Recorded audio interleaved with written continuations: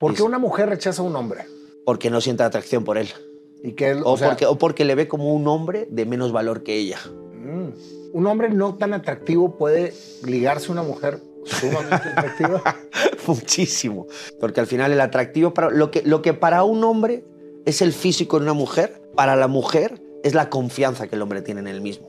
Entonces, cuando un hombre ve a una mujer con muchas curvas, la mujer, el hombre con curvas sería como análogo al hombre que tiene mucha confianza. Pero sobre todo yo siento que también un hombre que tiene mucho miedo a decir diferentes cosas es porque tiene miedo a ser rechazado. Entonces, ¿cuál es el primer ejercicio que debería hacer un hombre para librarse de todos los miedos? Salir a ser rechazado, que es lo más contraintuitivo. Y salir a que llegara a una mujer y decirle, por favor, recházame ahora mismo. Y en el momento en que a un hombre no le duele ser rechazado por una mujer, tiene el control de la conversación, porque ya no tienes nada que perder. Y el hombre que no tiene nada que perder, tiene todo por ganar.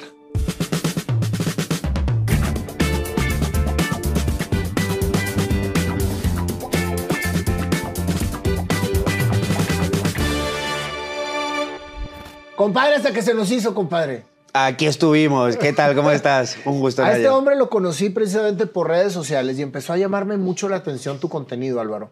Porque realmente es un contenido que invita a que el hombre tome seguridad de cómo conquistar a una mujer y que sobre todo sepa qué es lo que necesita la mujer para ser conquistada. Efectivamente. Y ese es algo bien bonito, güey, porque le enalteces a la mujer con lo que realmente la mujer está esperando de un hombre.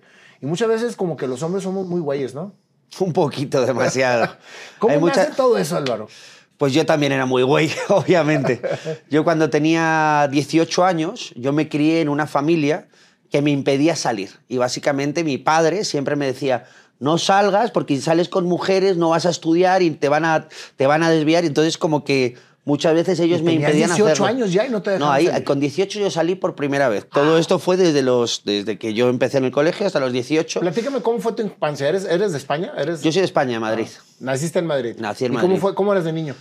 Pues bien rebelde, obviamente era rebelde, inconformista, me llamaban loco, me llamaban de todo, pero como yo vivía en casa de una familia, pues yo buscaba encajar, pero yo no me sentía que encajase, o pues, trataba de encajar, pero no me sentía aceptado. Entonces yo como que muchas veces pues traté de mostrar como una doble cara respecto a lo que era versus lo que yo aparentaba ser. ¿Y cuál era tu mundo de niño que querías, que era lo que realmente eras? ¿Qué te imaginabas? Yo lo que me imaginaba que iba a ser ahora es jugador profesional de baloncesto. Y yo siempre le decía a mi padre, papá, ¿por qué no me has hecho negro? Y no era por el tamaño, no, era porque no voy a triunfar. Mi fan era Kobe Bryant. Yo toda la vida me crié jugando a baloncesto. Yo, de hecho, estuve jugando en segunda división profesional de España, también ahí en baloncesto. Pero bueno, llegó un momento donde llegó una lesión y demás, y donde tuve que renunciar a todo esto pues, para dedicarme principalmente a hacer lo que yo realmente quería, que era pues, estudiar.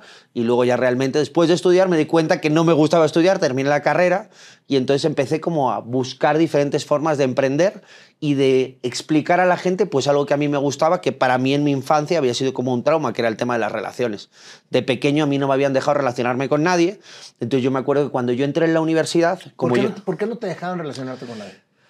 Pues yo creo que por miedos. Yo creo que viví en una familia que no es mala, pero era sobreprotectora. Entonces ellos creían que si yo salía a la calle, si yo estaba con mis amigos en la calle, pues iba a acabar fumando, iba a acabar drogándome, iba a estar bebiendo. Entonces como que me iba a perder. Qué error tan grande tenemos los padres al sobreproteger a nuestros hijos y creyendo que eso los va a evitar de una situación que entre más te la prohíben, más la deseas. Más la deseas, efectivamente. Porque ¿qué hay ahí fuera? ¿Qué hay detrás de esta puerta? ¿Por qué me lo están bloqueando tanto? Claro. Y entonces creciste sin relacionarte con nadie. Y entonces crecí relacionándome y yo de hecho yo tuve como unas noviecitas, pero mis novias, la forma de hablar con ellas, yo no tenía ni teléfono móvil. Yo hablaba con ellas a través del teléfono de mi madre, o sea, para que te hagas una idea. Y ellas tenían su propio teléfono.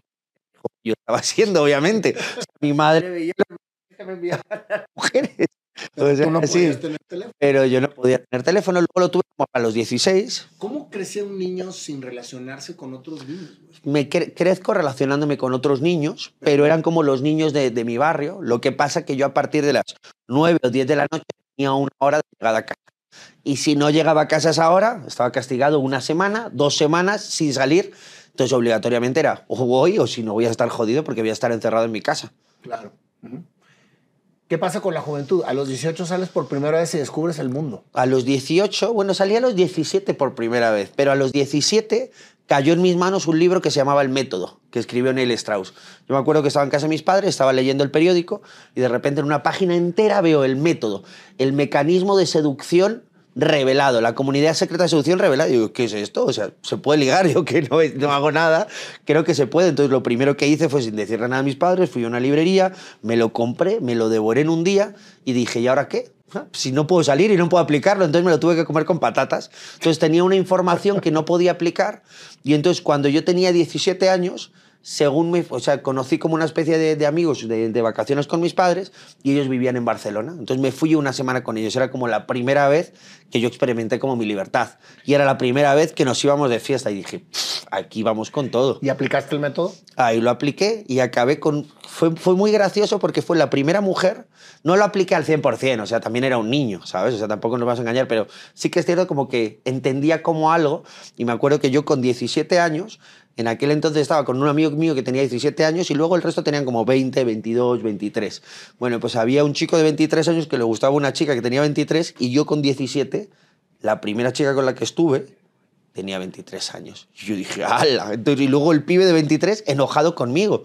¿Pero cómo has hecho esto? ¿Cómo tal? Y yo la verdad es que no sabía ni lo que había hecho, pero sí que es cierto que había comprobado efectivamente que había como un mecanismo para aplicarlo, ¿sabes? Y entonces luego yo cuando ya entré en la universidad, yo tenía dos opciones. O volvía con el antiguo personaje con el que yo ya estaba, o me creaba un nuevo personaje porque ya nadie conocía mi parte, mi pasado. Entonces la universidad para mí fue como un punto de quiebre donde yo realmente fue donde reinventé mi persona, donde yo era una persona que podía salir, ya podía expresarme como una persona sociable, nadie conocía cómo era, con lo cual nadie me iba a juzgar por mi pasado. Entonces fue un proceso de transición. ¿Y qué estudiaste? Donde yo cambié. Biología.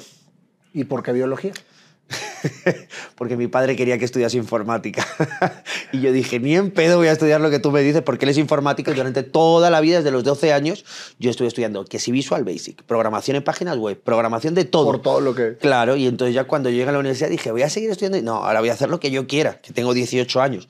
Entonces elegí biología, ¿por qué? Porque a mí me gustaba todo el tema del cerebro, me gustaba todo el tema de la evolución, me gustaba todo el tema del ser humano. Entonces tenía que ver con la seducción, pero yo todavía no sabía que tenía que ver con eso. Pero sabía que me gustaba ver todo el tema de la neurociencia, que era lo que más me gustaba. ¿Y por eso te metiste a biología? Y por eso me metí en biología. Fíjate que aquí es muy interesante cómo los padres quieren hacer que los hijos estudien lo que ellos creen que es lo mejor para ellos, pero muchas veces bloquean lo que realmente es para ellos. Claro. O sea, tú querías biología para tener todo el estudio de la neuro. Sí, yo quería, o sea, yo lo que pasa es que había crecido viendo muchos dibujos animados y entonces yo había visto como, yo qué sé, series como Dexter o había visto cosas también como de laboratorios, temas de CSI, como de forenses. Y a mí como que me llamaba mucho todo el tema de cómo el cerebro pensaba para hacer diferentes cosas y sobre todo cómo el ser humano también iba evolucionando. Entonces a mí todo el tema cerebral y todas las cosas que todavía no se conocían y todos los misterios humanos era lo que a mí me gustaba. ¿Y por qué no te metiste a psicología o a psiquiatría? Porque a mí me decían que psicología era la carrera de pobre, que no iba a triunfar nunca. Eso me lo dijo mi padre. Me dice, psicólogos quieren ser todos y luego nadie encuentra trabajo. Digo, pues voy a ser biólogo entonces. ¿Ves? También me metieron ahí una creencia. ¿Cómo fue tu época en el universitario? Porque fue tu nueva época. Sí, bien. Mi época universitaria fue buena. ¿Por qué? Porque ahí yo ya me di permiso de yo dentro de la universidad poder crear como una nueva persona desarrollada, diferente a la que era. Me mostraba como una persona mucho más sociable, era una persona que tenía como ya un montón de amigos, ya ahí como que podía salir más, pero aparte todo eso lo combinaba con mi carrera de baloncesto, obviamente. ¿Todavía jugabas baloncesto? Sí, ahí yo estuve jugando hasta los 28 años, por ahí y demás. Solo que desde los 23 yo le corté como más a la manera profesional y luego ya como que estuve jugando más como en equipillos de barrio, pues como una manera de mantenerme porque era algo que me gustaba y hacer deporte pues me permitía moverme y demás. Entonces, ¿qué es lo que pasa? Yo termino la carrera, encuentro un trabajo en un laboratorio de neurociencia, que había muchos psicólogos, o sea, estaba en un sitio donde me gustaba mucho, pero al final me daba cuenta que estaba solamente haciendo lo que me decían que hiciese otros. no estaba haciendo lo que yo me gustaba. Y entonces ahí pues ya empecé a experimentar y a hacer cosas. Y entonces en un momento determinado me di cuenta que tenía 3 trabajos. 1, el de la carrera de biología. 2, me había metido en una empresa también de artes gráficas porque mi padre me decía que ahí era donde iba a estar el dinero. Y luego 3, empecé a escribir un blog en internet donde no me pagaban nada, pero donde yo contaba un poquito como mis batallitas y donde yo contaba a la gente pues todo lo que estaba haciendo. O sea, que empezaste a hacer escritos. Sí, eran como un blog en internet, en WordPress, que era juegatujuego.wordpress.com en su momento, la primera página, y empezaba yo a escribir. Juega tu juego. ¿Y de qué se trataba? Juega tu juego es mi empresa. Y Juega tu juego básicamente es que no existen las reglas para jugar al juego de la seducción. Cada uno juega su propio juego en base a su persona. ¿Qué te hizo entrar en todo el tema de la seducción? ¿La parte de lo que no podías expresar o lo que no podías vivir? Yo siento la parte del haber sido rechazado por tantas mujeres cuando era pequeño, ¿sabes? ¿Fuiste rechazado por muchas mujeres? Sí, yo como era una persona que no tenía tampoco como mucha comunicación o no era una persona como sociable, yo tenía como diferentes amigos, pero siempre como que las mujeres estaban con otros. Entonces yo tenía formas como muy bestias de ligar. Me acercaba y le decía a una mujer, ay, me encantas, te puedo dar un beso, ¿sabes? O yo qué sé, o le escribía una carta y le decía, ¿qué tal? Soy Jerry, la verdad es que me encantas y no sé qué, no sé cuántos, porque me conocían como Jerry cuando era pequeño, ¿sabes? Entonces yo qué sé, como que había un montón de mujeres que me gustaban, pero no me prestaban la atención que yo quería. Y yo dije, ¿por qué otros cabrones sí que pueden y no yo? ¿Por qué una mujer rechaza a un hombre? Porque no siente atracción por él.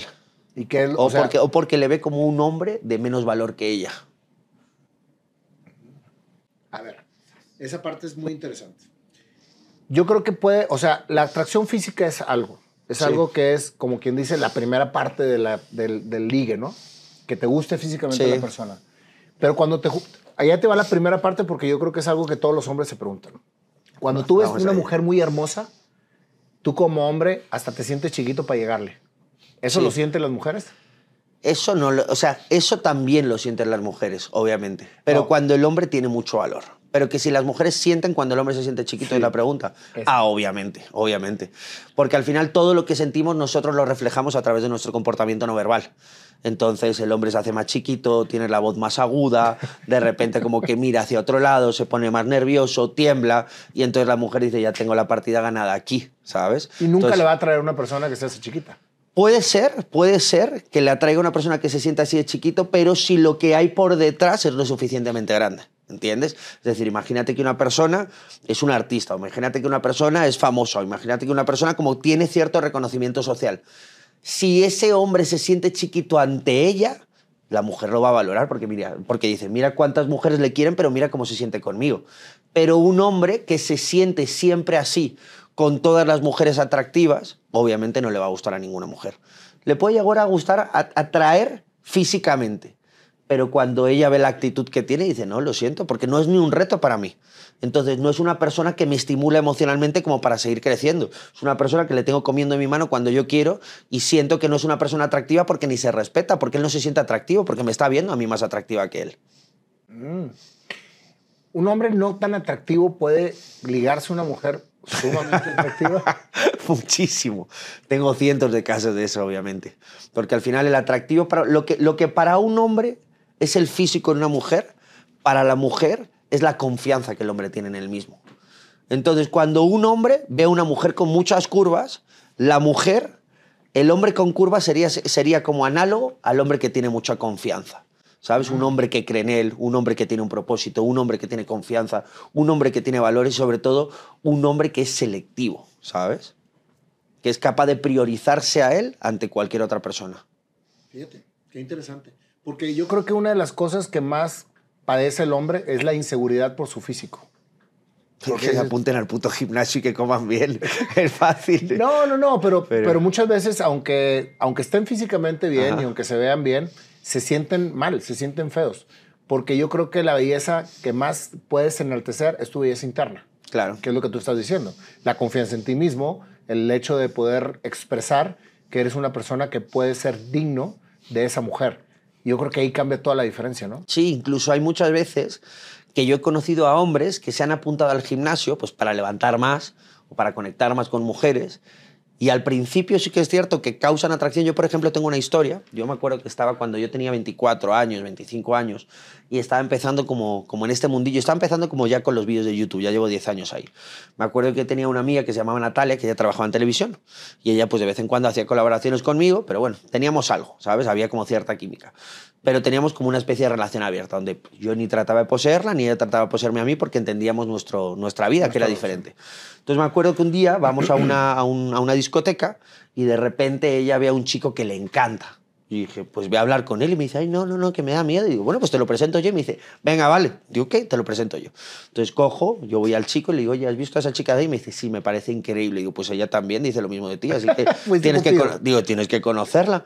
Y entonces va el hombre, se acerca a ella y lo primero que dice es, yo soy jugador de fútbol, entreno 10 horas, mira qué cuerpo tengo. O sea, como que todo el rato hablando de él en lugar de querer conectar con ella. A los 2 minutos llega Natalia y me dice, vámonos de aquí ya, cabrón, me aburre este hombre, ¿sabes? Entonces hay muchos hombres que basan toda su confianza en el físico y no en sus habilidades. Y entonces en el momento en el que le rechazan, en el momento en el que un hombre solamente se valora por el físico, está perdiendo toda la sustancia que tiene por dentro. Y entonces se vuelve vulnerable ante las mujeres, porque con el físico no te lo vas a ganar. Con el físico, pues a lo mejor mantener la atracción de una mujer hasta que tienes sexo con ella una noche. Pero luego, en cuanto tú no le das más a la mujer, ¿de qué le sirve? No le sirves de nada, te reemplaza por otro. Va a ser nada más una noche. Claro, efectivamente. ¿Cómo empiezas a familiarizarte y a reconocer toda esta información para poderla llevar a cabo ante los otros hombres? Porque te dedicas a eso. Pues yo he tenido que vivir el proceso previamente. Primero lo vives. Sí. Eras un fracasado en el ligue. Efectivamente. Discúlpame, pero sí. Era un puto fracasado en el ligue. Era bien pendejo. Y eso lo capitalizaste. Sí. Y dijiste, me voy a hacer un experto en el ligue. Pues fíjate que yo descubrí que había otras personas que se dedicaban a eso. Y entonces yo no me quise formar con ellos, obviamente porque al principio ni tenía plata ni tenía nada, pero sí que es cierto que dije, si hay gente que lo hace, entiendo que esto es algo que se puede aprender. Entonces voy a ver qué es lo que yo puedo hacer. Entonces yo al principio, cuando empecé a dominar la seducción, pues solamente en el libro que yo había leído, te hablaban de la seducción de noche. ¿Cómo se llamaba el libro? La meta. El método. El método de Neil Strauss. Era el primer libro que leí, que es como el primer libro de la seducción, donde actualmente pues todos los personajes que es Neil Strauss, Mystery, Tyler, son como las leyendas de la seducción. Actualmente ahora todos son mis amigos, están en mi agenda del móvil. O sea, es bien gracioso cómo hemos transicionado hacia eso. Entonces yo empecé leyendo ese libro y al principio, como yo no tenía como muchas habilidades ni tenía confianza, Nayo, mi forma de salir a ligar era bien graciosa. Yo salía por la noche y antes de salir yo miraba el libro y bueno, tenía otros libros también por ahí, obviamente. Entonces me apuntaba como diferentes frases para diferentes momentos que eran chistes. Yo salía con las frases en el bolsillo y entonces cuando yo me quedaba atascado con una mujer le decía, oye, me voy al baño. Me iba al baño, miraba y decía, ahora le voy a decir esta. Y bajaba y lo hacía. Entonces era como un robot. Pero no eras tú. ¿No eras tú? No, y tampoco ligaba, ¿eh? Pero me da, por lo menos eso me daba cierta confianza y por lo menos sabía que podía hacer reír a las mujeres. O sea, fue como el principio que fue como muy artificial. ¿Te acuerdas de alguna frase? Sí. Oye, cuando estabas con una mujer y de repente estabas tranquila con ella, le dices, oye, ¿por qué no nos vamos a casa, hacemos una pizza y follamos? Y entonces la chica me decía, no, ¿y lo que pasa? ¿No te gusta la pizza o qué?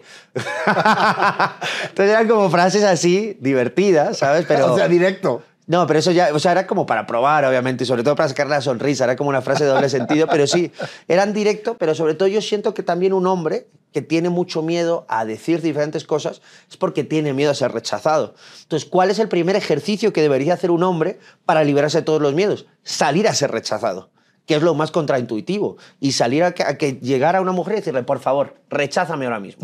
Y en el momento en que a un hombre no le duele ser rechazado por una mujer, tiene el control de la conversación, porque ya no tienes nada que perder. Y el hombre que no tiene nada que perder, tiene todo por ganar. Fíjate qué increíble lo que acabas de decir, ¿eh?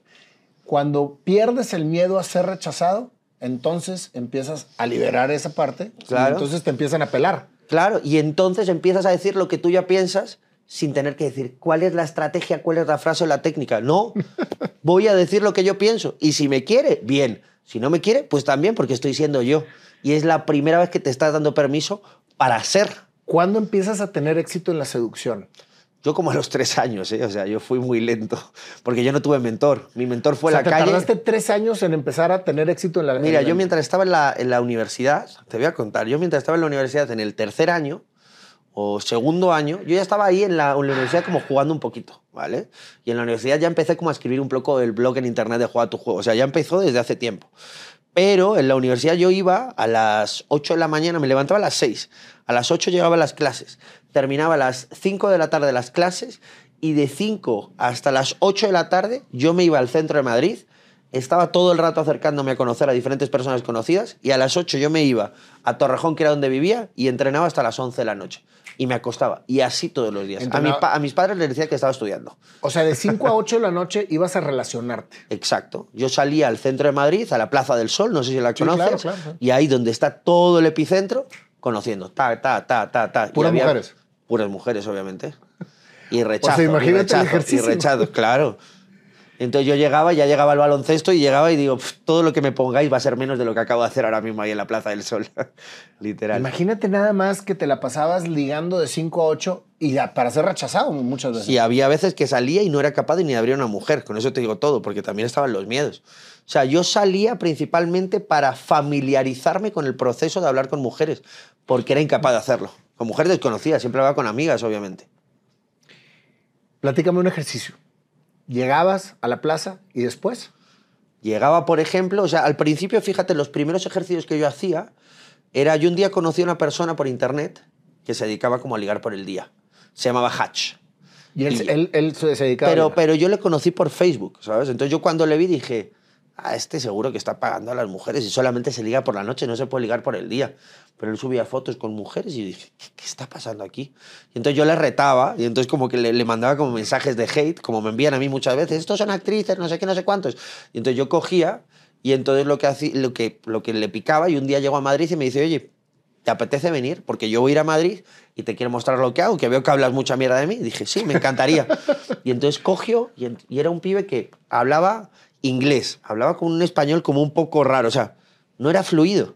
Y entonces se acercó como a 10 mujeres, de las 10 mujeres consiguió 5 teléfonos y con una acabó teniendo una cita instantánea. Y luego la acabó besando y yo dije, ¿qué? Ahí. Y a él me dijo, ve a hablar con una mujer. Uy, yo iba con miedo, cagado, me va a rechazar. Pero claro, es que nosotros, en base a nuestro autoconcepto, ya estamos adelantando la reacción de la otra persona. Si nosotros pensamos que la otra mujer nos va a rechazar, es la profecía autocumplida, nos va a acabar rechazando.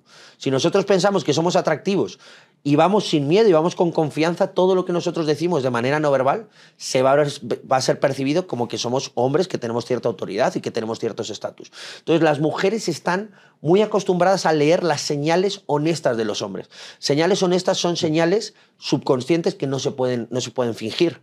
Es decir, tú no puedes fingir que eres un hombre con confianza. Porque si tú eres desconfiado, aunque te muestres con confianza, en el momento en que la mujer te diga, no, no quiero nada contigo, ya va a salir tu enojo, ya va a salir tu rabia, ya se va a ver que no eres tan confiado. Entonces las mujeres continuamente van poniendo a prueba a los hombres de manera subconsciente para ver su comportamiento. Porque ellas están encargadas de ver con qué hombres son con los que van a continuar, ¿entiendes? Entonces cuando una mujer llega y te rechaza, yo creo que el común denominador es que cuando tú llegas con alguien que no conoces y la mujer está con sus amigas, parte de su empoderamiento es que está con las amigas. Claro. ¿Sí y delante de ellas te va a rechazar como decir, mira qué chingona soy. Sí, claro, delante de ella te va a rechazar. ¿Qué se tiene que hacer ahí?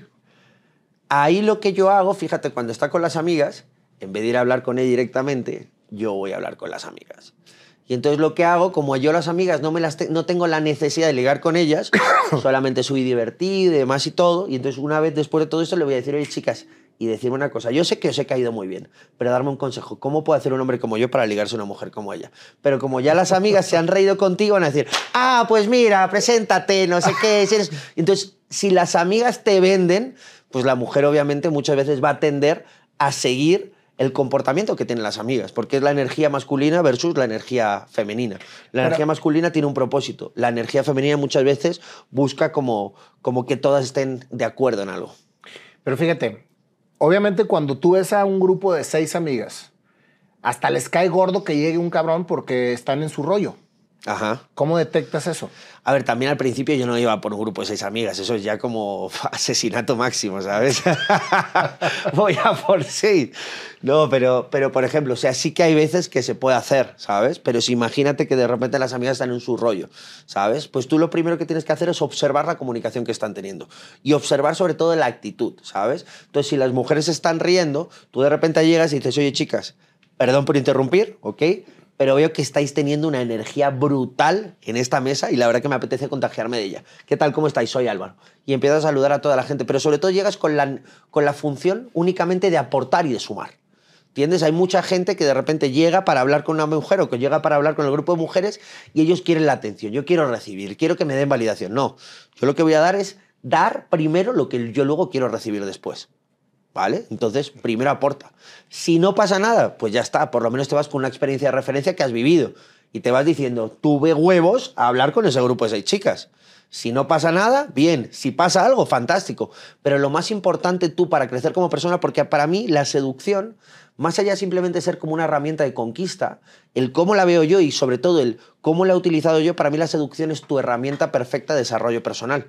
Porque en la seducción los hombres, la gran mayoría de miedos internos que tienen es respecto a las mujeres.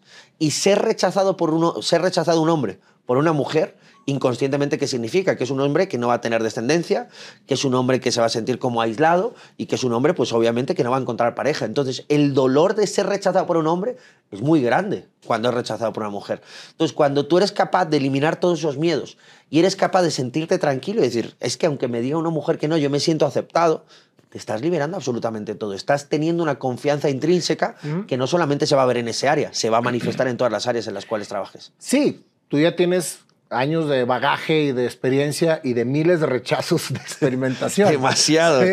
Y a veces, incluso ahora, cuando una mujer no me rechaza, me rechazo yo a mí mismo. ¿Por qué? Porque al final yo siento que la característica más atractiva del hombre no es que te rechacen, es cómo tú te tomas el rechazo, es cómo eres capaz de darle tú la vuelta, es cómo cambias tú la percepción, ¿sabes? Entonces, cuando yo de repente estoy con una mujer y de repente la mujer me lo está poniendo muy fácil, yo soy el que me descualifico a mí mismo. ¿Para qué?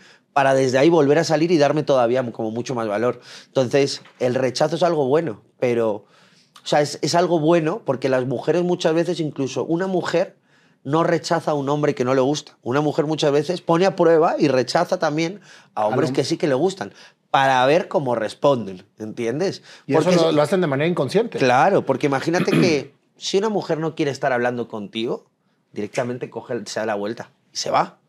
Pero si a una mujer le interesas, te puede rechazar, pero ella se te queda mirando, ella te sonríe y ella te analiza a ver cómo te comportas. Porque ella quiere ver si realmente eres una persona que confía en sí mismo o simplemente eres un hombre que estás fingiendo tener confianza, que es lo que no quiere. Volvamos a la Plaza del Sol. Hay muchas historias ahí, ¿eh? Sí, porque me llama mucho la atención porque en realidad lo que hacías tú todos los días es ir de cacería, güey. Sí. Es ir a exponerte para aprender. Sí. Porque tenías el objetivo de aprender. Pero incluso lo subía. O sea, yo incluso hacía cada vez cosas más ridículas. ¿Por qué? Porque yo lo que buscaba era apagar mi voz de ¿qué estás haciendo? ¿Qué estás diciendo? ¿Qué es lo que va a pensar la otra persona? No quería tener esa voz, porque esa voz me jodía y entonces me estaba impidiendo ser yo. Entonces yo había veces que cogía también en la Plaza del Sol y me acercaba, conocía a una mujer, le daba la mano, me reía y le digo, ¿quieres casarte conmigo? Y de hecho yo tengo vídeos en YouTube proponiendo matrimonio a mujeres en cuanto las conozco y dándoles un beso, literal. O por ejemplo, un ejercicio más estúpido todavía, pero esto ya llevado al extremo, un día cogí en mitad de la Plaza del Sol, había como 2 o 3 chicas sentadas y entonces yo me puse a 4 patas y me puse a ladrar y empecé a... Guau, guau, guau, guau. Y la mujer cogí y dijo, ay, qué perrito más bonito. Y ya empecé a hablar con ella, o sea, pero como que yo hacía ejercicios de confrontación extrema. ¿Para qué? Para yo hacer el ridículo, pero sobre todo no pensar en el que van a decir, ¿sabes? Por ejemplo, un día estaba con un amigo y me dijo, vamos a hacer el Gollum. Y digo, ¿qué es eso? Y me dice, ¿el qué? Vas a ver el Gollum. ¿Tú has visto Gollum? No. Del Señor de los Anillos. Que va y dice, mi tesoro. Cuando ve el anillo. Pues igual, veías a una mujer y decías, mi tesoro. ¿Sabes? Yo qué sé, o sea, como que hacías cosas. O, por ejemplo, más ejercicios más locos. Por ejemplo, es el tema de yo ir con un libro y toda la plaza o sea, está callado, conectado con sol, calle Preciados. Pues toda la calle Preciados, yo con un libro, caminando sin parar, recitando el libro en alto, ¿sabes? Y mientras tanto como que la gente me iba mirando, ¿sabes? Otra cosa que nosotros hicimos un día era el metro de Madrid, Hay un andén y hay otro andén. Pues yo lo que hacía era, me iba a un andén y buscaba conseguir el teléfono de una mujer que estaba en el andén de delante. Claro, tú para conseguir el teléfono de una mujer que está delante tuya, con un espacio por donde pasan los trenes y con todas las personas al lado, tienes que gritar. Sabes que todas las personas se van a voltear. Enfrente, sí. Claro, todas las personas se van a voltear y van a decir, le está pidiendo el teléfono a ella, ¿qué está haciendo? ¿Está loco? Pues aún así pidiendo el teléfono. Había veces que me metía yo en el metro y en el metro, cuando estaba en su hora pico, donde no había espacio, yo me ponía a ligar con una chica que estaba como a 2 metros. ¿Qué tal? ¿Cómo estás? Te estoy viendo. Sé que estamos rodeados de personas, pero ¿sabes qué? Me has gustado y quería pedirte el número de teléfono, aunque te puedas sentir un poco incómodo, yo me siento más. Y como que empezaba a hacer eso, pero eran ejercicios únicamente para perder mi ansiedad social. Claro, ya cuando haces eso dices, no hay nada que me pare. Ya puedo ser yo. Ya no me está la gente, lo que yo estoy pensando de la gente no me está impidiendo a mí comportarme como yo realmente quiero. Entonces te quitas una carga. Porque ya sabes que solamente le tienes que ser fiel a ti mismo. No le importas a nadie, solamente te importas a ti. Y eso es la verdadera confianza. O sea que todo lo que fuiste adquiriendo fue en base a la experiencia que ibas teniendo. Pues todos los desafíos y los retos que yo me ponía diariamente, efectivamente. Y así fue como creaste tu conocimiento sobre la mejor metodología para ligar. Así es como yo creé una metodología para perder los miedos. Luego la metodología para ligar viene después. Primero para dejar los claro, miedos. o sea, es que es cierto. O sea, cuando tú vences los miedos, después puedes pasar a la siguiente etapa, que es el arte. El arte de ligar, porque es un arte. Claro. ¿Estás de acuerdo? Pero para llegar a eso tienes que experimentar no tener miedos. Para llegar a eso tienes que rebajar tu nivel de miedo al mínimo posible. ¿Tú crees que para que las personas dejen de tener vergüenza, dejen de tener pena, tienen que hacer cosas que los lleve al extremo? Porque fíjate, esto es un ejercicio que yo muchas veces cuento en mis talleres y yo siempre hablo de la gráfica de la ansiedad versus el tiempo. Si a ti, por ejemplo, te da miedo llegar a la calle, ver a una mujer que te gusta y decirle, hola, ¿qué tal? ¿Cómo estás? Si eso te da miedo, no mames, estás jodido. Entonces yo, ¿qué es lo que hago primero? Lo primero es llevo a mis alumnos y les digo, cuando veis a una mujer, dile, oye, ¿sabes qué te he visto? Me has encantado y me encantaría hacer el amor contigo ahora mismo. Y entonces, ¿qué es lo que pasa? Cuando pero yo no digo, digo el amor. Hay muchas mujeres, por ejemplo, yo cuando eso lo hice en un summer camp, la mujer dijo, ¡ay, qué lindo! Pero estoy ocupada ahora, toma mi móvil y me llamas otro día. Hay respuestas de todo tipo, no te lo vas a... no lo vas a pensar porque hay muchas mujeres que, al final, cada mujer tiene su perspectiva. Pero si tú dices eso sin miedo, cuando te llegue el momento de decir, oye, dile hola a una mujer, ¿qué ha pasado? Vas a decir, pero mira lo que he hecho antes. Si esto no es nada, esto es un regalo decirle hola. O sea, ¿sabes? Te vas al extremo para después llegar a un Claro, entonces normal. Muchas veces si tú eres capaz de hacer algo extremo, luego cuando lo vayas a hacer normal te vas a sentir completamente libre porque ya probaste el otro lado. Es como cuando estás entrenando para una carrera y entrenas en subida, después se te hace muy fácil correr en plano. Claro, efectivamente. ¿Y no te has metido en broncas, güey? O sea, de que le digas a una mujer, quiero hacer el amor contigo y que no, pues ahí está mi novio y le dice al novio y te agarra madrazos. La verdad que nunca me pasó eso, porque yo también como calibro mucho la situación y hay que saber cómo hacerlo. Pero sobre todo, yo creo que lo que molesta a las personas no es el contenido, es la emoción que va de fondo. O sea, tú te puedes acercar a una mujer y dices, hola, me encantas, pero si lo haces con miedo, la mujer se va a sentir molesta y entonces te va a mandar a la chingada. Pero si tú vas tranquilo y lo dices con una buena cara, oye, la verdad es que te he visto, ¿sabes? Y la verdad es que, no sé, me ha surgido ganas de decirte esto y me encantaría hacerte el amor aquí ahora mismo. Ay, qué lindo, pero no sé qué, pero tengo novio, no sé qué. Entonces, bueno, no pasa nada. Solamente quería decírtelo, no significa que lo fuese a hacer contigo, solamente quería decírtelo y ya me siento libre por decirlo. Qué bueno que ya nos podamos conocer, ¿qué tal? ¿Cómo estás? Soy Alvaro. Y ya cambias el tema. Y ahí no lo ofendiste. ¿Eh? No lo ofendiste porque no lo ofendiste. Pues, finalmente le dijiste, porque lo tenía que decir. Claro, o si en algún momento la ofendes, le dices, oye, qué pena que te haya ofendido, no era mi intención. Yo solamente te dije esto porque era lo que sentía, pero no quería molestarte. De todos modos, solamente te quiero desear un buen día y espero que la pases bien. Ya está, o sea, como que siempre, independientemente de que te rechacen, tu objetivo y mi objetivo es dejar el mundo de las personas mejor de como estaba antes de encontrártelo, ¿sabes? Entonces esa es la filosofía también de jugar tu juego. Tú juegas tu juego, vas a hacer tus cosas, pero si en algún momento alguien se siente ofendido, tú no te lo vas a tomar personal, le vas a desear lo mejor porque yo no tengo ninguna expectativa a la hora de conseguir un resultado. Yo todo lo que estoy haciendo lo estoy haciendo por mi propia mejora personal, para perder mis miedos, ganar más habilidades, para que cuando encuentre esa mujer con la que sea compatible, pueda formar una relación o pueda crear lo que yo quiera con ella. ¿Te tardaste 3 años en cumplir la primera etapa que era vencer tus miedos? ¿O cuánto tiempo te Sí, yo creo como unos... No, o sea, los 3 primeros años O sea, a los 3 años después de estar practicando yo DayGame, por primera vez di un beso a una mujer en la calle cuando la conocí, como a los 5 minutos. ¿Después de 3 años? Después de 3 años, no lo había hecho hasta entonces. ¿Y eso fue como que un premio? Para mí fue como, wow, lo hice, porque antes no tenía huevos a hacerlo. ¿Pero por qué ella aceptó hacerlo? Claro. O sea, llegabas y le decías, ¿te quiero besar? No, obviamente no. Llegaba, establecía una conversación. De hecho, ese vídeo estaba en YouTube en su momento. Fue el primer vídeo que yo hice. Entonces yo estaba grabando un vídeo, ella estaba con una amiga y entonces de repente yo qué sé, llevamos como 7, 8 minutos hablando, intercambiando diferentes cosas, riéndonos y de repente le digo, oye, la verdad es que, ¿sabes qué? Me encanta cómo me mira tu amiga y yo siento que tu amiga, por cómo me mira, me quiere besar, ¿sabes? Y como me sigue mirando pero así... hablándose sí, de la estaba mirando a la amiga y digo, como me siga mirando así, la voy a acabar besando. ¿Qué opinas? Bueno, haz lo que quieras. Y ya lo hice. Y entonces para mí... ¿No hubo un rechazo? No, obviamente no. O sea, la idea también de la seducción es que tu trabajo es hacer que la mujer sienta más atracción de lo que tú sientes por ella. Entonces ahí es inevitable que ella jamás te acabe rechazando, ¿entiendes? O sea, para mí es eso el trabajo. Tu trabajo no es querer hacer... O sea, al principio cuando tú tienes miedo a avanzar, hazlo rápido. ¿Por qué? Porque tu trabajo no es conseguir un resultado, tu trabajo es perder el miedo a tomar esa acción, para que cuando vayas a tomar esa acción sea libre, ¿vale? Porque hay muchas veces que los hombres dicen, uy, ya la tengo ahí. ¿Cuántas veces me dicen, hombre, he tenido una cita, siento que la mujer me quería besar y yo no he tenido huevos, he llegado a casa y me he acabado lamentando y es que lo tenía ahí? Y la mujer no les acaba llamando otra vez porque ya perdieron esa oportunidad. Entonces, al principio la gente tiene que entrenar sus habilidades haciendo lo que más les desafía a ellos mismos para que rompan sus miedos, de tal manera que así cuando ellos vean la oportunidad de hacerlo, lo puedan hacer sin cuestionárselo, que ya hayan perdido esos miedos. Bueno, acabas tu primera etapa de aprendizaje después de 3 años. Estoy haciendo contigo mi primer resumen de mi vida, ¿eh? Pero, más que en el libro que estoy a punto de sacar, ¿eh? Pero es que sabes que eso es precisamente lo importante y lo interesante. Ajá. Porque vemos ahorita que eres un seductor profesional, que a eso te dedicas a enseñar a los hombres a seducir. Pero, ¿qué fue lo que experimentaste para llegar a hacerlo? Y eso es lo que te da la credibilidad.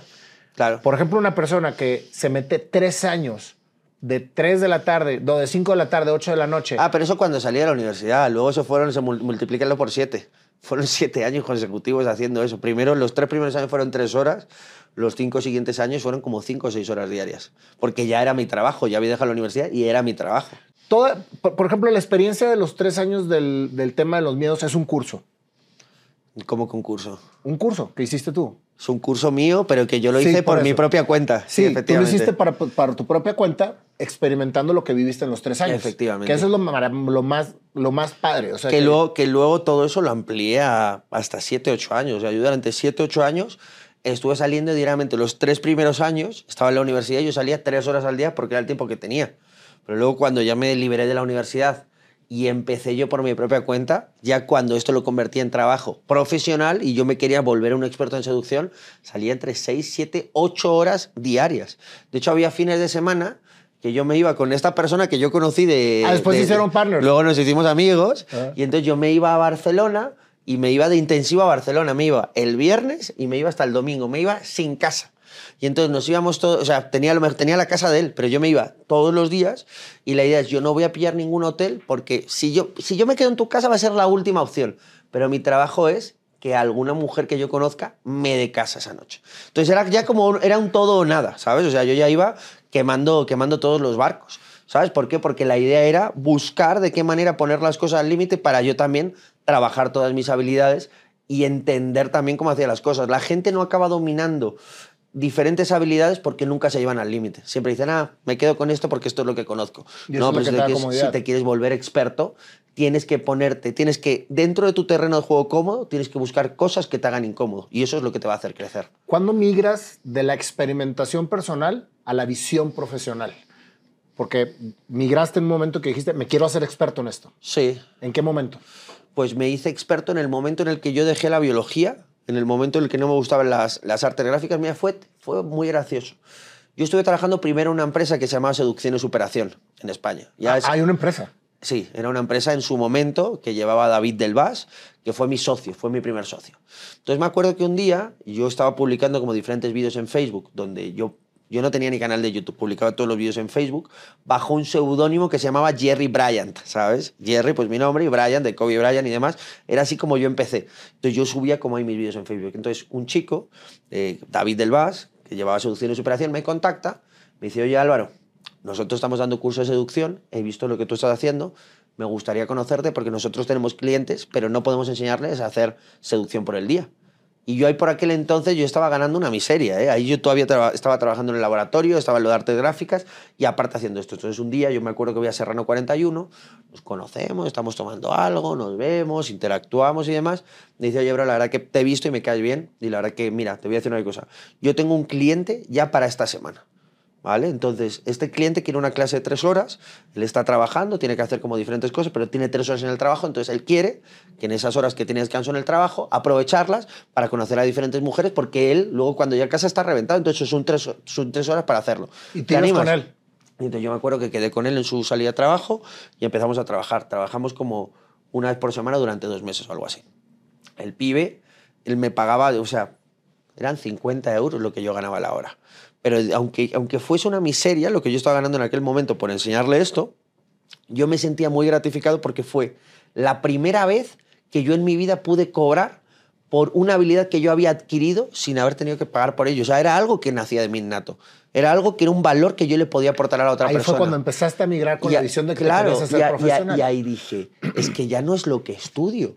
Es que ya no es todo lo que yo he hecho para la universidad. Es que hay cosas, hay talentos que son míos, que yo he desarrollado, que se los puedo enseñar a personas y les puede cambiar la vida como me ha cambiado la mía. Y ahí es donde dije, quiero enseñar esto. Y al principio empecé a enseñar a muchos y muy barato, ¿pero por qué? Porque yo me apasionaba. Yo los 5 o 6 primeros años ni está enfocado en el dinero, solamente está enfocado en dar. Hasta que llega un amigo y me dice, brother, vives todo el pinche rato trabajando, pero no tienes tiempo para ti. Digo, ya, pero es que estoy amando, yo amo lo que estoy haciendo. Me dice, ya, pero amas lo que estás haciendo, pero también valora lo que tienes, porque lo estás regalando.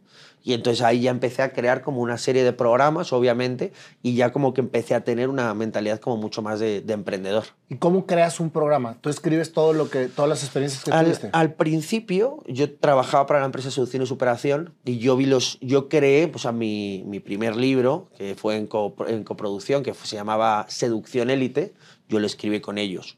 Luego escribí también otros libros también sobre cómo ligar por WhatsApp. También era otro libro que nosotros... ¿Cómo ligar por WhatsApp? Sí, era un libro que creamos hace 7 años y demás y teníamos como ejemplos de conversaciones.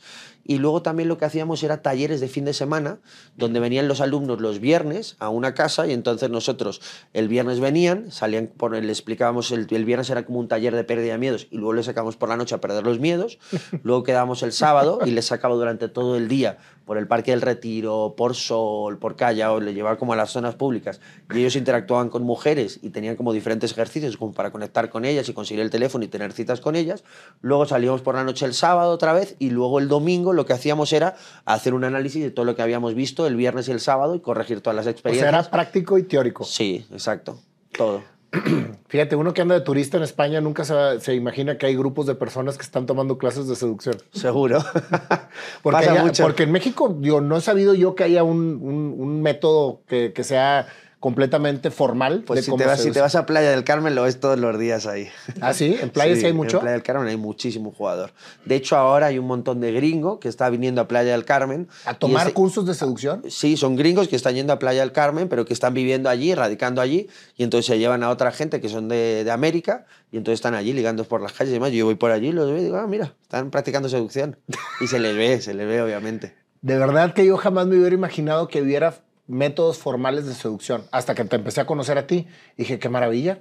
O sea, imagínate nada más, si eres humilde como hombre y dices, quiero ayuda para poder realmente lograr una seducción efectiva. Claro. Como tú dijiste hace rato y me encantó, no es nada más seducir a una mujer, es tener seguridad a ti mismo para hacer cualquier cosa que te propongas hacer. Porque creo que esa es la máxima expresión de seguridad que puede agarrar un hombre. Entablar una relación con una mujer. Efectivamente. ¿Estás de acuerdo? Sí. De ahí puedes entablar relaciones con clientes, puedes entablar relación con proveedores. Es que la seducción es venta.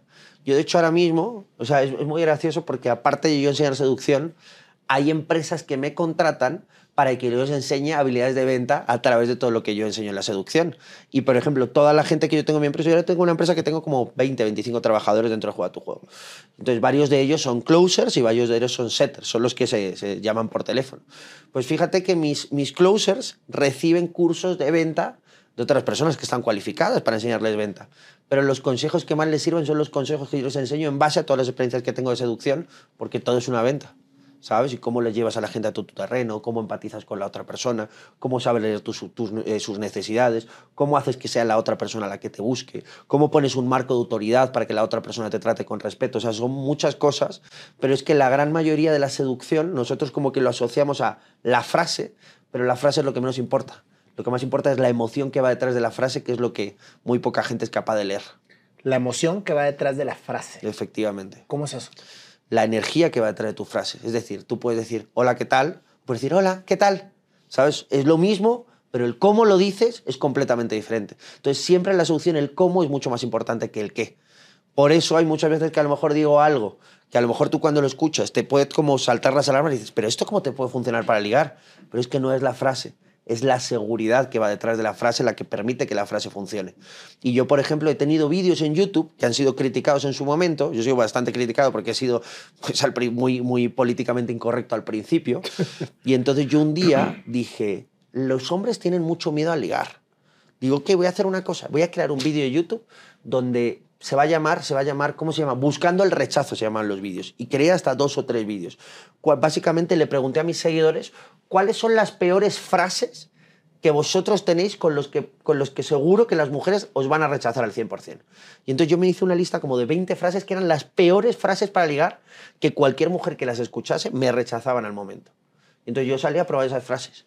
En esas frases me rechazaron 3 veces. De 20 intentos me rechazaron 3 veces. Con las peores frases, 17 personas siguieron la conversación conmigo. ¿Porque era como lo decías? Porque era el cómo lo decía, ¿sabes?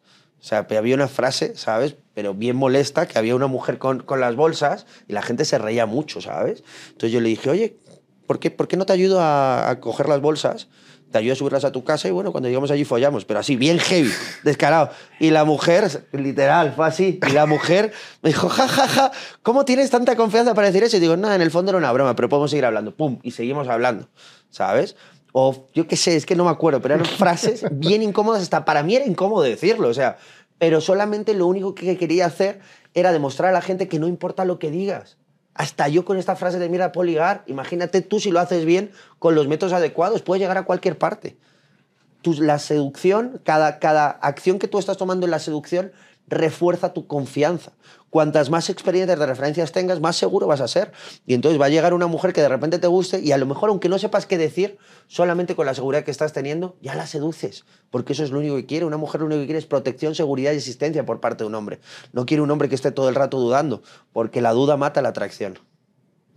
La duda mata la atracción. Exacto. Excelente frase. Sí. Bueno, ¿cómo sigues evolucionando en cuanto a todos los métodos que tienes? Creces tu negocio y es un negocio... ¿Cómo se llama tu negocio?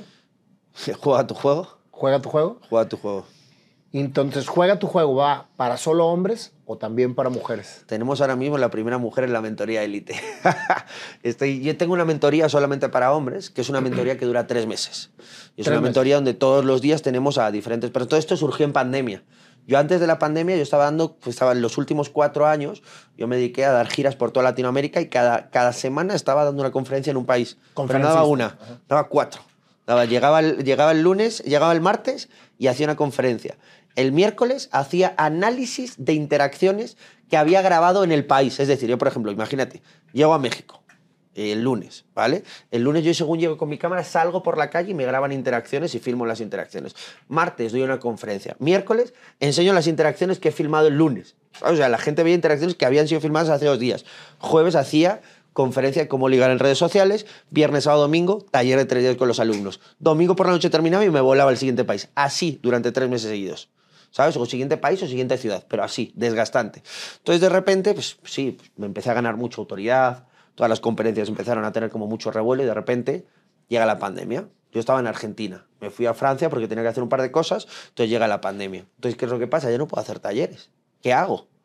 Digo, pues ok, pues vamos a empezar a hacer como una serie de lanzamientos, pero pensé en crear una universidad online. Y entonces empecé a formar como a los mejores seductores durante la pandemia para que ahora mi empresa como que ruede sola y ahora pues yo me puedo dedicar a otras cosas. Entonces... O sea, tienes maestros seductores.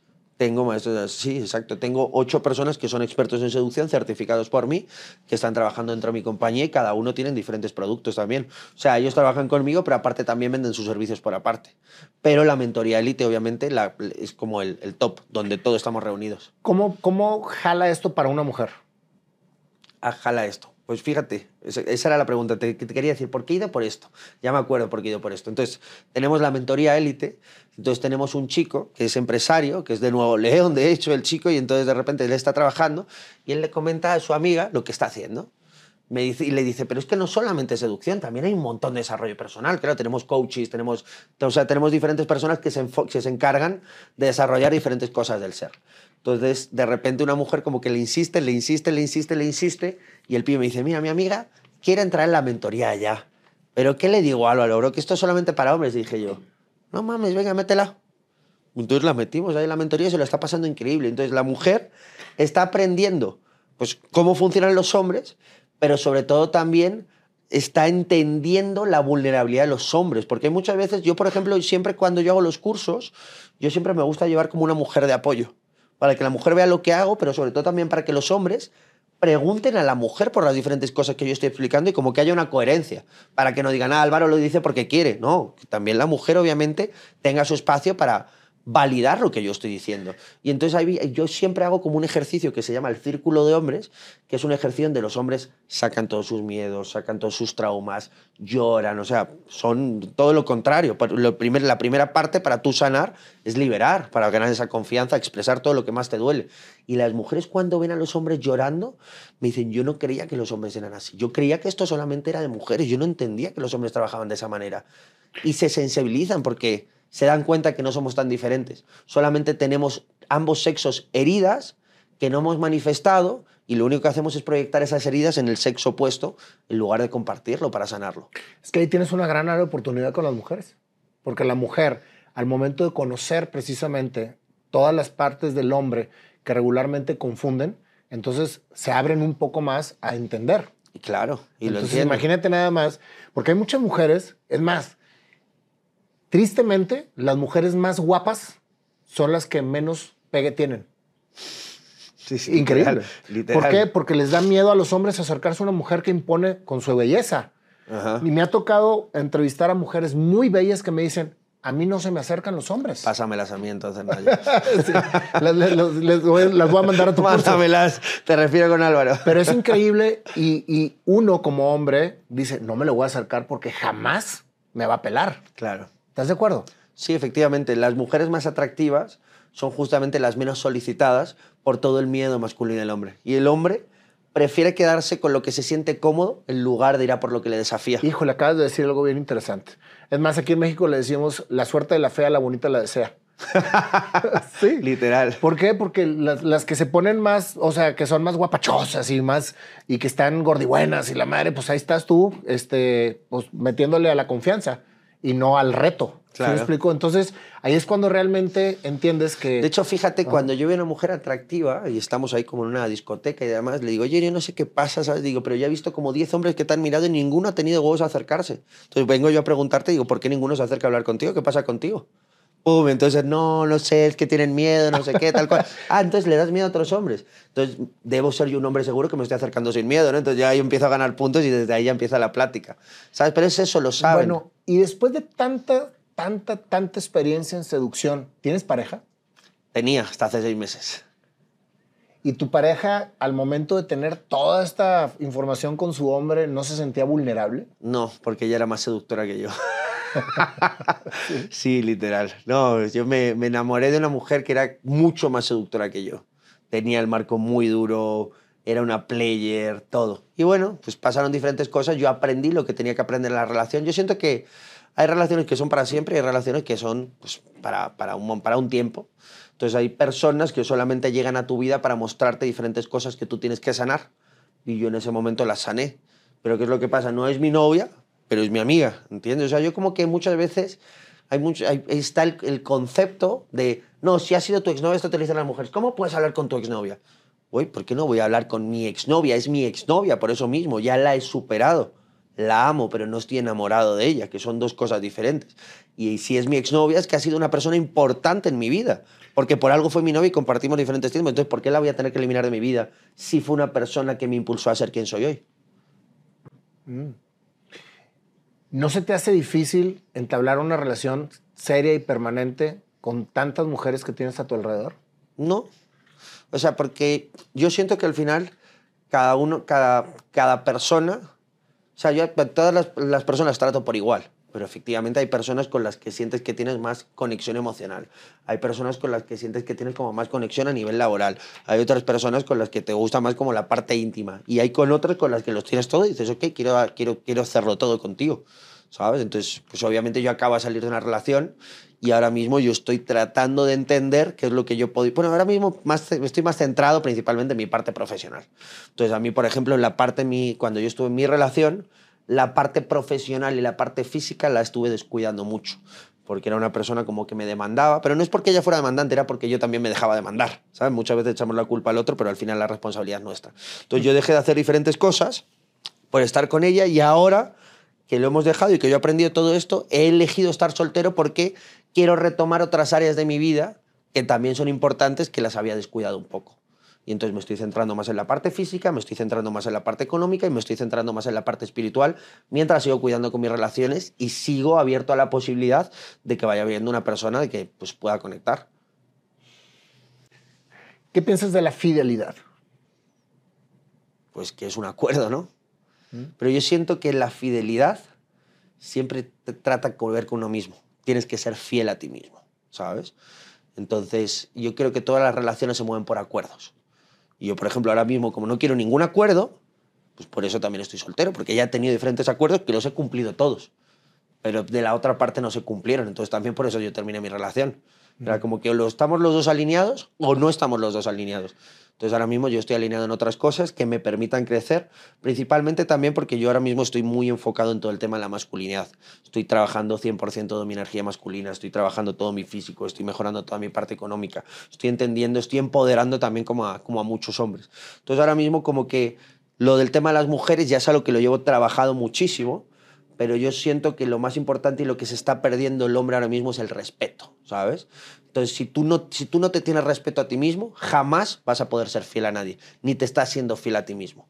Entonces, yo siento que la fidelidad viene del respeto, porque el respeto que tú te das a ti mismo es el respeto que tú le vas a dar al resto. Y el respeto se trata de valores. Es que acabas de decir precisamente algo muy interesante. La fidelidad es hacia ti mismo. Tú no puedes serle fiel a otra persona si no te eres fiel a ti mismo. Claro. Y yo creo que la fidelidad hacia otra persona no existe. La fidelidad es individual, es hacia uno mismo. Y los comportamientos que te genera esa fidelidad es precisamente lo que te hace el acuerdo que cumples con otras personas. Claro.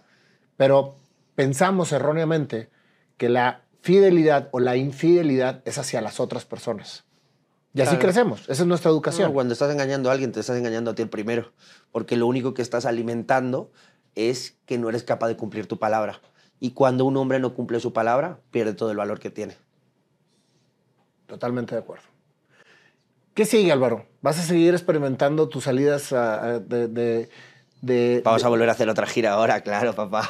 O sea, siempre estás en la calle. No, siempre no. O sea, ahora mismo nosotros estamos haciendo un lanzamiento. Estamos ahora como enfocados más en difundir todo el código Apex para hacer que los hombres trabajen su confianza y su autoestima. ¿Qué es código Apex? El código Apex es un código como que nosotros hemos descubierto. Hemos descubierto que hay 4 áreas fundamentales para el desarrollo de un hombre.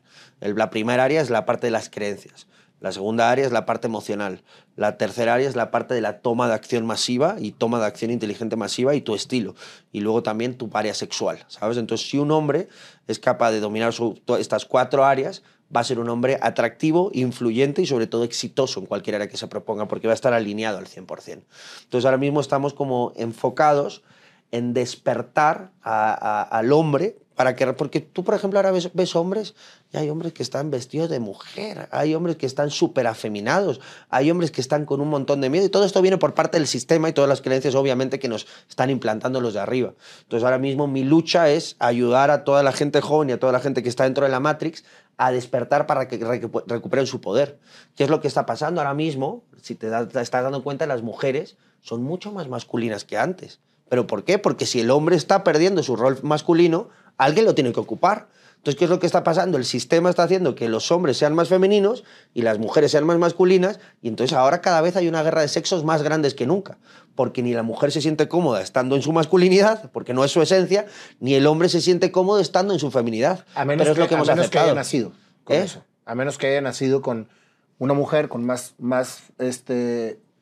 hormonas masculinas y un hombre con más hormonas femeninas. Sí, pero aún así es esencia. Eres hombre y eres mujer. Es esencia. Obviamente, luego diferentes variables, ¿sabes? Pero al final lo que somos no se puede cambiar. El problema es que nos dan tantas elecciones y ahora mismo nos permiten ser absolutamente todo lo que queremos, que cuantas más elecciones tenemos, más confusión hay. Y cuantas más confusión hay, más duda hay, más débiles somos, porque queremos serlo todo y no queremos, o sea, siempre queremos lo que tiene el vecino y no queremos lo que somos nosotros. Entonces vemos que alguien tiene esto, yo también lo quiero, y te olvidas de quién eres. Entonces estamos nosotros buscando continuamente ser alguien que no somos, en lugar de desarrollar el personaje con el que nosotros hemos nacido. Yo soy esto y lo tengo que aceptar al 100%. Entonces ahora mismo estamos haciendo como esto, devolviendo al hombre como el conocimiento de la energía masculina, primero para que el hombre se sienta cómodo, y que la mujer pueda disfrutar de una buena relación con un hombre masculino que la cuida, que la protege y que la asista. Porque no hay hombres así últimamente. O sea, por lo menos las nuevas generaciones que vienen no están siendo así. No están siendo como mis abuelos o mis tatarabuelos, completamente diferentes. Entonces ahora mismo estamos en eso. Pero sí que es cierto que ahora mismo, dentro de un mes, ya va a salir mi libro, Seductor Élite, y una vez que saque también mi libro, como yo tengo como instructores en toda Latinoamérica, mi idea es que vamos a hacer una gira de conferencias otra vez. Ahora que acabó la pandemia, pues ya volvemos otra vez a darle a las conferencias físicas. Sí, claro. Aparte me mola mucho, ¿sabes? Me gusta mucho estar ahí conectando con la gente, pero siento que aparte, cuando una persona se está exponiendo, de repente recupera como que la autoridad. Cuando una persona está todo el rato en su casa, en redes, haciendo cosas y no se le ve exponerse, no es lo mismo, ¿sabes? Entonces yo he tomado ahora mismo como en cierto aspecto, cuando he estado aquí como estos años en México, he estado como más centrado en otros proyectos, estuve con mi relación, estuve haciendo diferentes cosas, pero ahora mismo estoy en una etapa de mi vida donde digo, quiero volver a darle con todo, ¿sabes? Entonces, por eso cuando me dijiste, ¿te vienes? Y digo, estoy en Medellín, tengo que ir a Cancún, digo, pero voy a hacer lo que sea por estar aquí, por eso estoy aquí también, porque quiero decir que sí a todo, porque me quiero exponer, quiero crear relaciones y sobre todo quiero expandir este mensaje para que dejemos el mundo mejor de como estaba. Y te agradezco muchísimo que hayas aceptado la invitación, porque sé que tuviste que mover todo tu agenda para poder estar aquí. Aquí estamos. Y la verdad es que me ha encantado la entrevista, porque has sido muy sincero, muy transparente. ¿En dónde te encuentran, Álvaro? Me encuentran en Alvaro DayGame, como tú le dices, o buscan Álvaro Reyes en YouTube, en TikTok, en Instagram, y me van a encontrar como Álvaro DayGame. ¿Y con tu empresa? DayGame lo que significa es seducción de día, y como yo empecé haciendo... DayGame. Claro, DayGame es juego de día. Entonces, como yo fui la primera persona que salió a la calle interactuando con mujeres por el día, me puse ese nombre. Pero bueno, ya me dedico a muchas más cosas. Y después de esa experimentación, ¿cuál es la mejor hora de ligue? La mejor hora de ligue, cualquiera. Siempre que tú te sientas cómodo, cualquiera. Pero si tuviese que definir, para mí no es hora, es lugar. Por la hora da igual, lo importante es el lugar, porque tienes que buscar lugares donde las mujeres estén cómodas, tranquilas y relajadas y no estén apresuradas. Entonces lugares como la playa, lugares como los parques, lugares como los centros comerciales, lugares como las cafeterías, que no se tienen que estar moviendo ni estar haciendo nada, son los mejores lugares para conectar. ¿Cuál es el grupo de mujeres en conjunto ideal para llegar? Porque dijiste que 6 era un asesinato. Pues si estás sola, mejor, papá. ¿Sola mejor? Sí, o sea, ten en cuenta que muchas veces cuando una mujer va por el día, normalmente ella va pensando en sus cosas, ¿sabes? Pero ¿qué es lo que pasa una mujer cuando va con amigas, como tú antes me has dicho? Hay muchas veces que ella a lo mejor se quiere dar permiso para hacer algo que le gustaría, pero como está la amiga, siente que la amiga le va a juzgar y entonces te rechaza no porque no quiera, sino porque lo que vaya a pensar la amiga de cómo tú te estás comportando, ¿sabes? Entonces, cuando una mujer va sola o cuando un hombre va solo, es el mejor momento. ¿Por qué? Porque ella va a decir, nadie me está viendo, ahora me puedo dar permiso a hacer porque ninguna amiga me va a decir nada. Y entonces es donde se siente completamente libre. No como ella que de repente le vinieron ahí con su hijo y no sé qué y dijeron, vete a la vez. Ese fue el peor momento, ¿no? Definitivamente. Bueno, pues muchas gracias, mi querido Álvaro, ti, por esta gran entrevista y por demostrarnos que todos los hombres podemos ser seductores. Claro que sí. Y mujeres también pueden ser. Y mujeres también, claro. que ahora cada vez las mujeres se desenvuelven más en la seducción. Qué bueno. Y sobre todo porque nos hiciste ver que la seducción no es un concepto, sino es un modo de vida, en donde la seducción puede estar en cualquier parte de tu relación con otras personas. Claro. No nada más. Y la seducción siempre está, pero la seducción más importante es la seducción hacia ti mismo. Si tú te seduces a ti mismo y sabes quién eres y confías en ti, es lo único que vas a poder dar, porque solamente das lo que sientes contigo. Excelente. Pues ahora te vamos a ver tu canción, la canción del seductor. Exacto. Vamos a cuando queráis.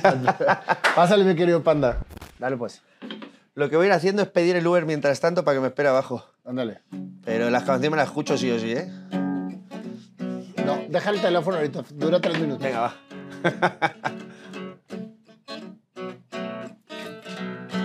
Esta es la historia que les voy a contar de un niño introvertido, pero con una energía que sus padres no dejaban salir. Él crecía, leía, pero no intervenía. Desde su casa observando, pero nunca actuando. Así fue creciendo, solamente observando, pero queriendo hacer sus pininos en liga.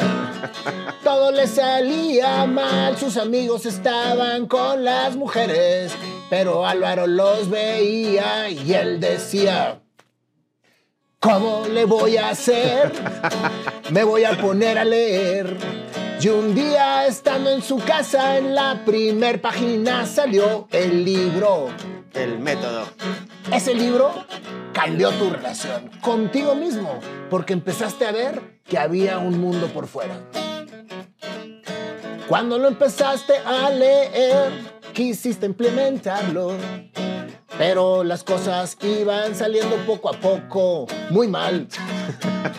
Cuando cumpliste 18 años, saliste por primera vez a experimentar.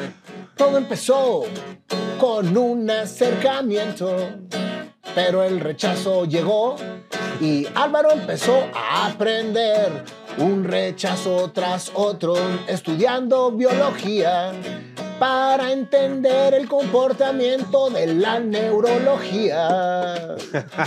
Así va él empezando a experimentar. Iba todos los días a la Plaza del Sol a ser rechazado una y otra vez, experimentando los miedos y quitándolos por doquier. El método. 3 años él vivió aplicando el método. Un rechazo el otro y todos los miedos empezaron a perder, hasta que un día, viendo a alguien en internet: dime cómo le haces, hey, yo te voy a echar. Y él le dijo: vamos juntos a experimentar. ¿Cómo se llamaba? Hatch. Hatch fue el primer maestro de Álvaro y se fueron juntos a ligar. Sí se pudo. El vato de 10 intentos. ¿Cuántos jalaron? 5 cerró. 5 cerró, un 50%. Sí. Y Álvaro aprendió y siguió experimentando. El método. Todo empezaba a creer. El que persevera alcanza, dice un dicho mexicano. Y Álvaro no se cansaba de experimentar. Le hizo como perro, rau, rau, con 3 mujeres. Le dijeron: qué bonito cachorrito.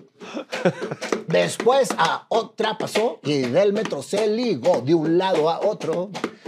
Todos los días Álvaro experimentaba más ridiculencias y los miedos quitaba, y Álvaro agarraba confianza en sí mismo, pero lo más importante es que experimentaba. Siguieron los años, 7 años llegaron y el método creció. Cuando se metió a trabajar con sus compadres de la seducción, ¿Cómo se llamaban? Seducción y superación. Seducción y superación. Se dio cuenta que eso se podría volver su profesión. Después de un libro y de otro libro que empezó a escribir, esa profesión se consolidó. Toda la experiencia de Álvaro hizo que sus métodos empezaran a ser efectivos. Y más gente comprendía que la seducción existía y era un arte que sí se comprendía. Las mujeres finalmente caerían y eso hizo que Álvaro agarrara éxito. Se grababa en YouTube, se grababa en Internet, se grababa en Facebook y TikTok. Se grababa en Instagram y Álvaro creció y a todos nos cautivó. Porque todos queremos seducir, pero nos da miedo acercarnos y ser rechazados. ¡Sorpresa! Entre más rechazos tú tienes, el miedo vas perdiendo. Y una vez que lo pierdes, nadie te parará. Todo acabó cuando empezó. Porque lo que acabó fue el miedo, que ya no va. Y entonces empezó a experimentar un arte de seducir y al momento gozar. Muchos rechazos, pero ya ciertos había en su vida, ya que el joven introvertido en seductor se volvía. Alvaro DayGame es su nueva versión, que ahora lo hace con una gran afición. A muchos ayuda, a todos acompaña. Y eso es lo que le hace es sentirse completo y seductor. Y bien chingón. Y bien chingón. El método. El método. El método. Que Álvaro volvió en una gran seducción. Quería rap, cabrón. Qué genio. Esto para el Spotify, ¿eh? Oye, sí, ¿verdad? Directito. Sí. Oye, Bueno, gracias, Álvaro. Gracias por hacer el esfuerzo de venir hasta acá, güey. Sí, neta, mis respetos, cabrón. Y gracias por darle tanta información a los hombres para tratar a las mujeres con respeto. Fíjate, porque finalmente, aunque todo esto es una experimentación, lo que terminas haciendo es entender lo que la mujer espera del hombre. Y cuando realmente respetas a la mujer y le das el lugar que tiene, entonces en tu persona se va a fijar. ¿Cuál es el mayor rechazo de la mujer? Sentirse invadida, sentirse no respetada, sentirse no dama. Exacto. Y creo que todas estas cosas, por más irrisorias que a veces se muestren, estamos creando una cultura de respeto a la mujer y enaltecimiento a lo que realmente es para nosotros nuestro mayor balance. Qué bueno. ¿Ah? Te felicito. Gracias. ¡Corten! ¡Corten!